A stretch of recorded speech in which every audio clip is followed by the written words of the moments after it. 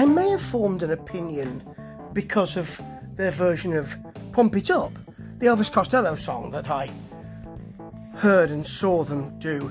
This is Sammy Hagar and the Circle, and they've got a new album out, and their version of that is, in my view, lumpen. What you get with the original is the kind of very thin, brittle amphetamine high, which is pushed by Steve Naive's needling keyboard, and there's none of that, of course, on Sammy Hagar and the Circle, because, well, they're a rock band, aren't they?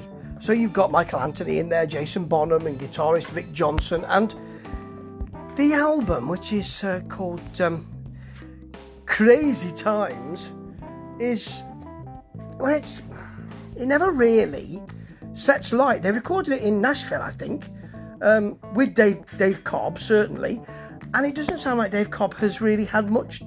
It doesn't sound magical at all, you know. The intro, the beginning of the end, is just acoustic, plaintive vocal, as if to say, we really, I mean, maybe they do really care, but so many bands do it that it makes you feel a bit jaded about that. Slow Drain is, none of this really scares the horses, okay? So you've got some smudgy guitar, a slower opening feel, and then some kind of backing vocals and a rather basic chorus, a nice floaty section, and a classic rock solo from Vic Johnson. But Feed Your Head it's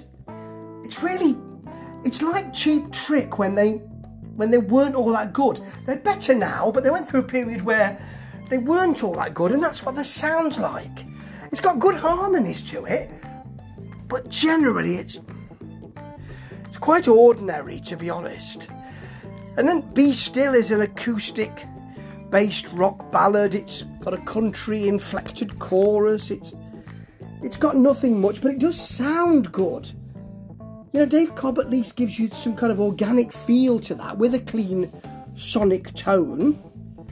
When they try the rock, like in Crazy Times, which has got a sort of sway to it, it sounds very open. It's the best thing on this album, really. Along with 2120, which closes the album. It's radio rock, really, with a bit of a tighter feel. And the chorus, I think, is desperate to soar, but it's just kind of getting a handhold to crawl up there, really. You've also got Childhood's End. It's an angry vocal with a grind to it, but not so much that you think that's a bit heavy rock, or nothing will... There's nothing to shock you out of a sort of niceness. It's got a burning guitar solo, and some of the guitar solos from Vic Johnson are good here, but it doesn't go anywhere, really. Father Time has that Springsteen, Tom Petty, Americana, simmering ballad feel. There's an explosion of harmonies at some point, which is nice. It's well done, and quite a few of these tracks are well done, but those people who are saying, you know, that this is one of the best albums that Red Rock has ever made, I just think it's really tentative. I don't think it's rock enough.